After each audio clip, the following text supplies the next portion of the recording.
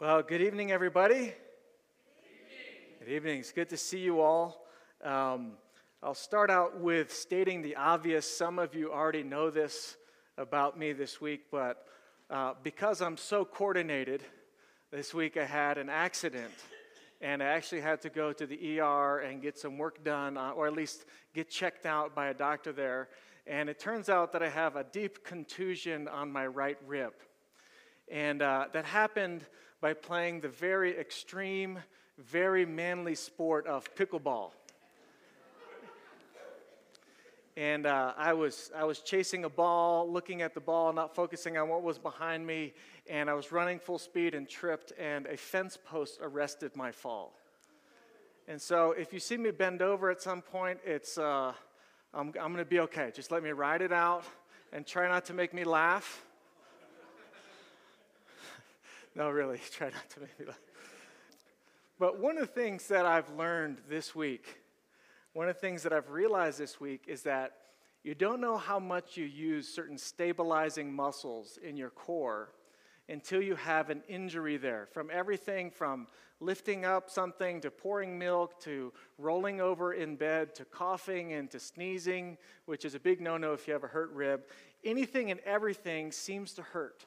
And so there's something about having a rib injury that tells you a lot about your body and how you're actually made up and how you're actually all one system together.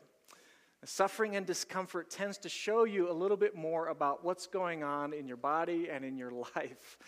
And spiritually speaking, I think the same can be true, if not even more true to us. That suffering, discomfort, constraint, challenge can all have the same effect on our spiritual lives. Because any kind of suffering and constraint and pain and challenge, spiritually speaking or in our life, can quickly reveal to us the true nature of our spiritual lives. It's really easy to come into church and to praise Jesus and to say, I believe in him, and to say, I'm thankful for all that he's done for me when everything's going really well in life and we're not facing any challenges.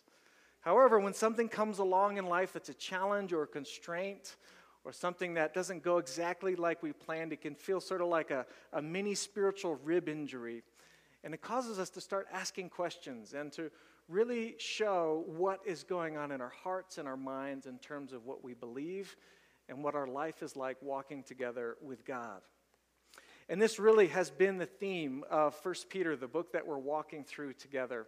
And today we're in our last session here looking at 1 Peter. We're in chapter 5. And the theme of this book has been Peter writing to people who are living in constraint, who are dealing with challenges, who have, in many ways, spiritual broken ribs. I'm going to just overuse that analogy this whole sermon, by the way, because I feel it.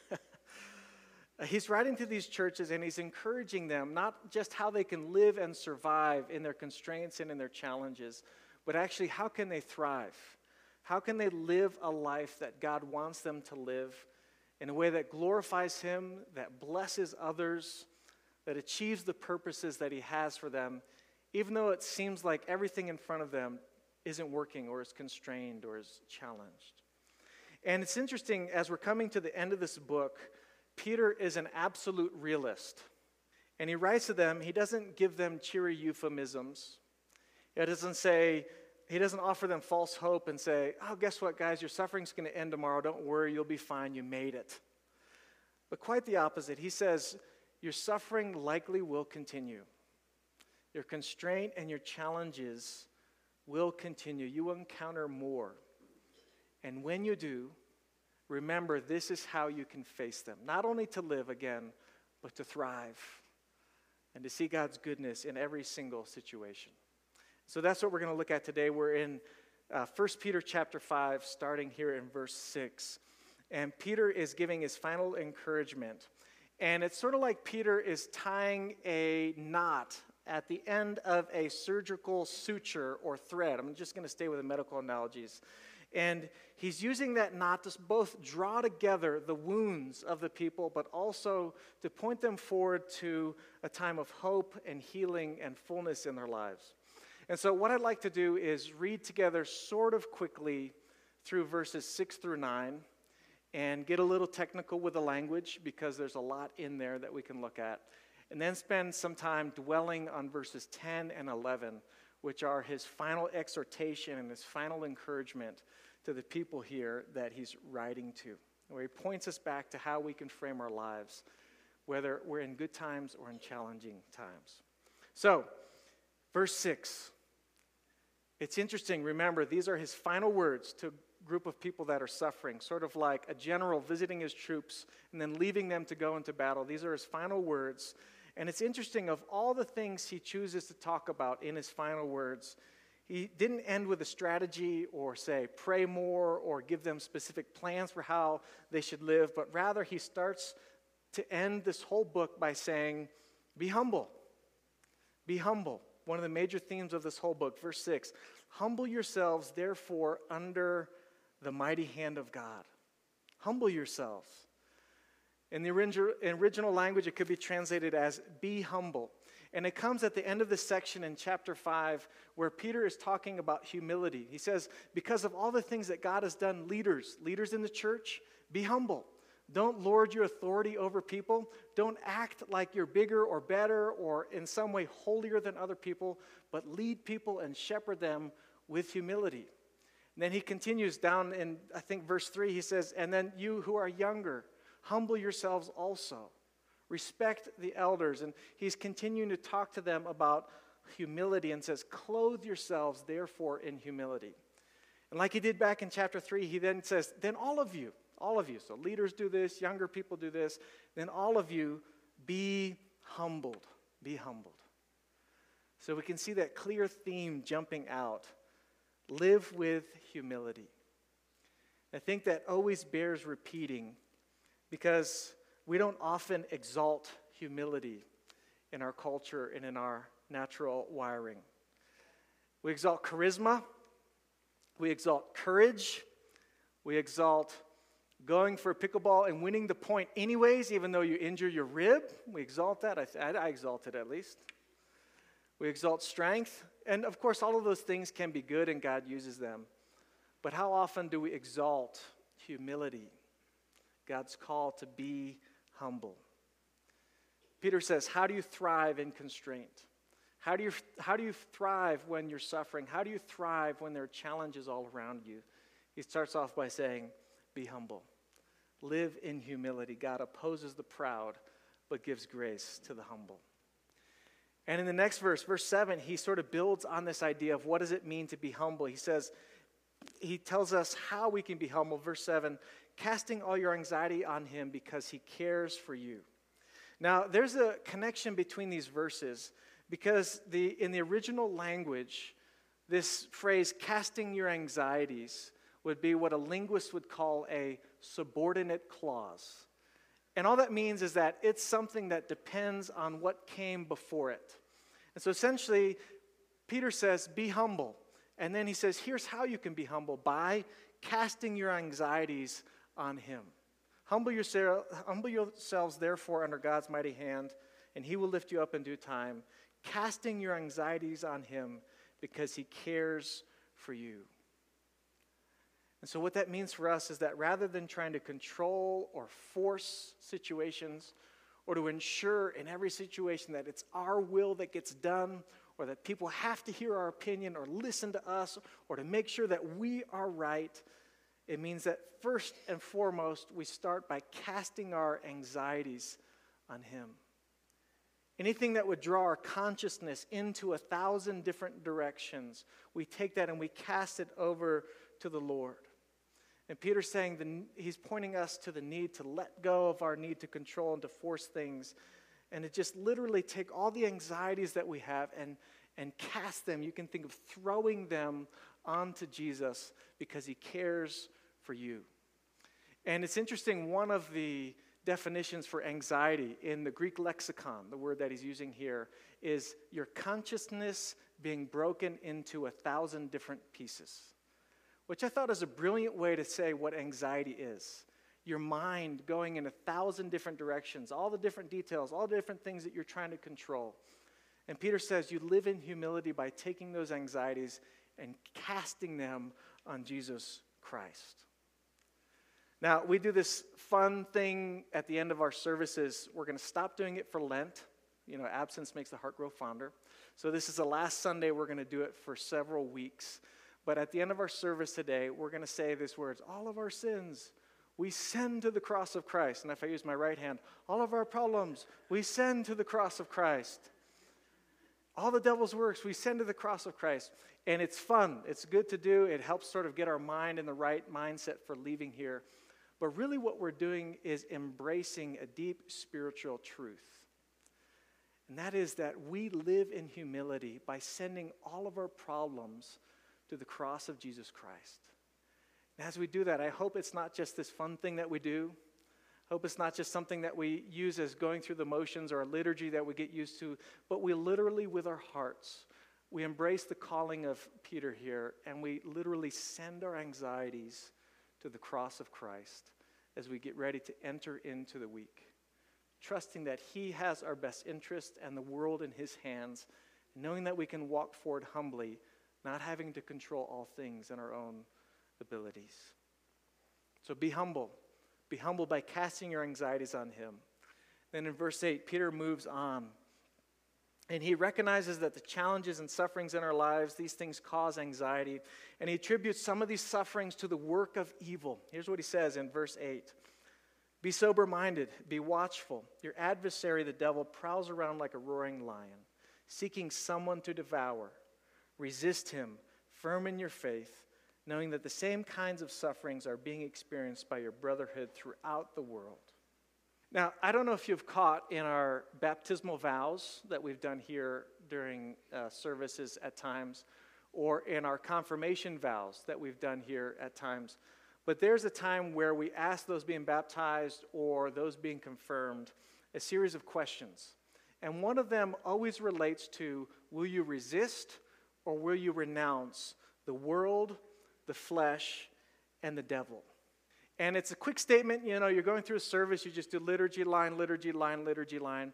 It can be easy to miss the depth of this statement, but it's actually quite insightful. Because what we're saying when we do that is we're actually acknowledging the complex way in which the three of these things work together. Now, the scriptures tell us about this. The Bible reminds us of this all the time, but it talks about the trouble and the difficulty of the world and the flesh and the devil working together. Our flesh, for instance, when we face challenges or problems, we have the tendency to want to react in anger, or to react in pride, or even react in sin, sinning in our anger, or to react in anxiety. This is naturally built into all of us, that this is in our flesh. The world, of course, creates the conditions for suffering and challenges and temptations. And here what Peter is saying is that the devil exploits the two of those together, the world and our flesh, and the devil exploits those together to affect our lives and to literally misshape the lives of God's people. It's like the compound effect of medication that I wanted to take this week. These three things working together, they compound to make the total effect even worse. Now it's interesting, C.S. Lewis picked up on this truth, perhaps directly from this verse, when he wrote in his book, The Screwtape Letters, which is this fictional account, this sort of story talking about a senior demon who's training a junior demon on how to affect the lives of people in the world. And there's this quote where he says, the senior demon is writing to the junior demon saying, there's nothing like suspense and anxiety for barricading a human's mind against the enemy. God wants men to be concerned with what they do. Our business as demons is to keep them thinking about what will happen to them. This is exactly what Peter is saying here. He's saying, cast your anxieties on him, because the devil and evil will exploit the world and your flesh to make you constantly worry about what will happen to you. And when you're constantly worried about what will happen to you, you live in a state of insecurity. And when you live in a state of insecurity, you're prone to react, to do and say things that don't align with the scriptures and don't glorify God. And Peter has simple instruction for us when we come across that. Resist. Resist. So I'll just read the words that we have in our liturgy. Do you renounce Satan and all the spiritual forces of wickedness that rebel against God? I renounce them. Do you renounce the evil powers of this world that corrupt and destroy God's creatures? I renounce them. Do you renounce all the sinful desires that draw you away from the love of God? I renounce them. The world, the flesh, and the devil. We renounce them and we resist them because they keep us and misshape us from who God wants us to be. And they block us from experiencing the fullness of life that God has for us. This is what Peter says. And all this leads us to our final encouragement that we see in the book, verse 10. And this is where Peter's really tying it all together. He says, and after you have suffered for a little while, the God of all grace, who has called you to his eternal glory in Christ, will himself restore, confirm, strengthen, and establish you. To him be the dominion forever and ever. Amen. Now this phrase here that Peter uses, the God of grace who has called you to his eternal glory in Christ, really is the linchpin of Peter's entire appeal throughout the entire book. It's the one phrase that makes all of his appeals and teachings come together and make sense. Now, if we just quickly review, Peter's calling us to a lifestyle that is counterintuitive to how many of us want to live, that is opposed to our natural wiring in our flesh, that certainly stands against the influence that we receive from the culture around us. He's calling us to things like embrace humility, and when somebody is unjust towards you, respond with grace, and resist the devil, and hold on through suffering, and be patient when God does not answer immediately. Peter's calling us to a lifestyle of all these things, and they're challenging, and they're not easy, and quite frankly, they're not super appealing taken alone by themselves. If you just read Peter's instruction, be humble, respond in grace to injustice, hold on, resist, it doesn't sound like a fun life that he's calling us to. And so this calling that he gives us only makes sense if we take this last verse, verse 10, if we are absolutely connected to the hope that we have in God and the work of Jesus in our lives. So Peter here is closing the loop. He opened the loop in 1 Peter 1, verse 8, and he's closing the loop here. And the middle of the book is filled with his instruction and his teaching. But he starts and he ends with this one giant big idea. I'll read you so you don't have to flip. First, I saw some people flipping already. 1 Peter 1:8 says, though you have not seen him, you love him. Though you do not now see him, you believe in him and rejoice with joy that is inexpressible and filled with glory, obtaining the outcome of your faith, the salvation of your souls. So that's where he opens the loop, and he ends the loop by we are being called to his eternal glory in Christ. So this is what Peter wraps everything into. This truth that through Jesus Christ, we have access to Jesus and to God in a way that lets us express joy, to rejoice with a joy that is inexpressible. So that we can join with the words of the psalmist when he says, in your presence there's fullness of joy, at your right hand are pleasures forevermore. This is what makes it all make sense. This truth that through Jesus Christ we can be united with God, and in that we can receive joy inexpressible as we walk through life. If we don't have this, if we don't have this opening and closing of the loop, this focus on being connected to God, if we don't frame our lives in this way, then all of the instruction that the Bible gives us and all the encouragement that the Bible tells us for how we should live is at best going to feel like a chore. And at worst, it's going to feel like living life with a spiritual broken rib. You know, one of the jokes I got a lot of mileage out of this week, and I think I'm going to stop because I've gotten enough mileage out of it this week, is that when anybody around me would blow their nose, or they would laugh, or they would sneeze without tremendous pain, I would say, show off.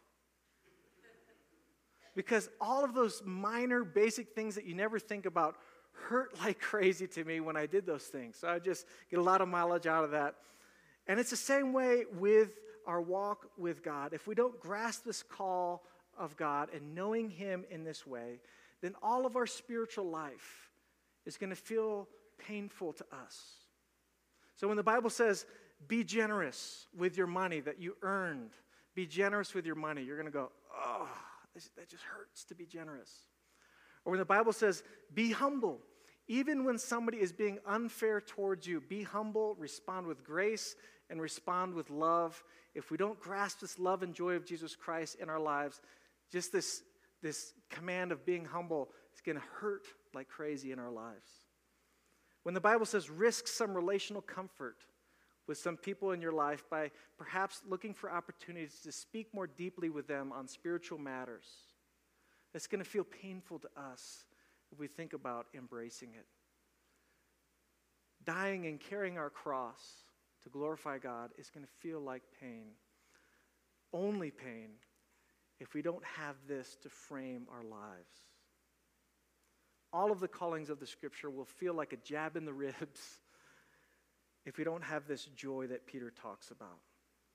Unless we're able to join Peter and the psalmists and the rest of the Scripture and say, better is one day in your courts, Lord, than 1,000 elsewhere. It's the linchpin that makes it all make sense. God's generous and gracious calling for us to know him and to find joy in his presence.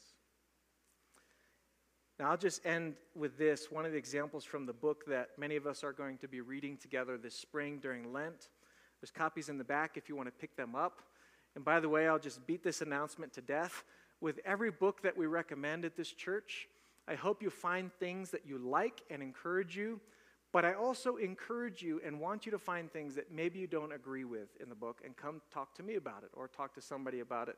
None of the books we recommend will have everything 100% right in it other than the Scriptures. And so just know that as we do that. But I do think you'll find a lot that will encourage you. In one of the sections of this book, this author talks about his experience of visiting the place where a woman named Saint Therese lived in France. And it's interesting, she's actually become quite influential in many circles for her writing about devotion to God. She's very well read, and she's seen and respected in many circles. And this author got to go visit her. It'd almost be like myself going to visit this little shack where C.S. Lewis wrote, just to see the space where this person exhibited. And the author went there, and he wrote this. He says, one thing that struck me about this visit were these places were much smaller than I ever could have imagined. The smallness of the places where Therese lived made me think of a lot. And he goes on to describe how the small restricted settings of her life, it was a tiny house, and the hay field where she harvested hay was actually a little tiny yard, smaller than my front yard. He describes all these different locations. And then he says, the paradox that struck me is that when you read her writings, you never get the impression of a life present in a restricted world, but just the opposite. She lived a life in very wide horizons, which are those of God's infinite mercy and her unlimited desire to love him. She always felt like a queen with the whole world at her feet because she can obtain anything from God. Then he would reflect on it, and he says, why does her, humanly speaking, so narrow and poor life give the sense of being so ample and spacious? And his conclusion was quite simply because she loved God so intensely and derived joy from his presence. This is what Peter is saying here at the end of the book. He's talking to people in suffering and constraint and pain. As he ends all of this instruction, be humble, give yourselves over to the life God has for you. He says, turn your eyes to Jesus. For on that day he will come and he will lift you up and establish you. And in him you can find joy everlasting. So my prayer for this church, my prayer for myself during Lent, and really my prayer for this church is that we would know how to love God intensely. Whether we live in a tiny house filled with constraints, whether we go to work and we're faced with challenge after challenge after challenge, where we have family members we really pray about how to deal with, whether we're trying to figure out what we're going to be doing in life or where the next turn is in our lives, whether we should go left or right, whatever our life situation, that we would know how to love God intensely in this way. And that through this loving God intensely, we would know a freedom and a joy and expansiveness of life that would be only found in him. That through that would spill out of us into the world. So let that be our journey as we enter into Lent this coming season. Let us pray. Lord, we thank you for this deep encouragement that we find in the book of 1 Peter. We thank you that you do write to us in all situations, in plenty and in need, times that are easy and in times that are challenging. We pray that in all times we would turn to you. As always, knowing that we can find joy in your presence and experiencing joy in your presence are different. So we pray now by your Holy Spirit that you would let us embrace these words of Peter, that we would have joy inexpressible as we walk together with you. That this wouldn't just be a concept, Lord, but a living reality in our hearts. So, Lord, we offer ourselves up to you. We invite you into our lives. And we praise you in your great and holy name.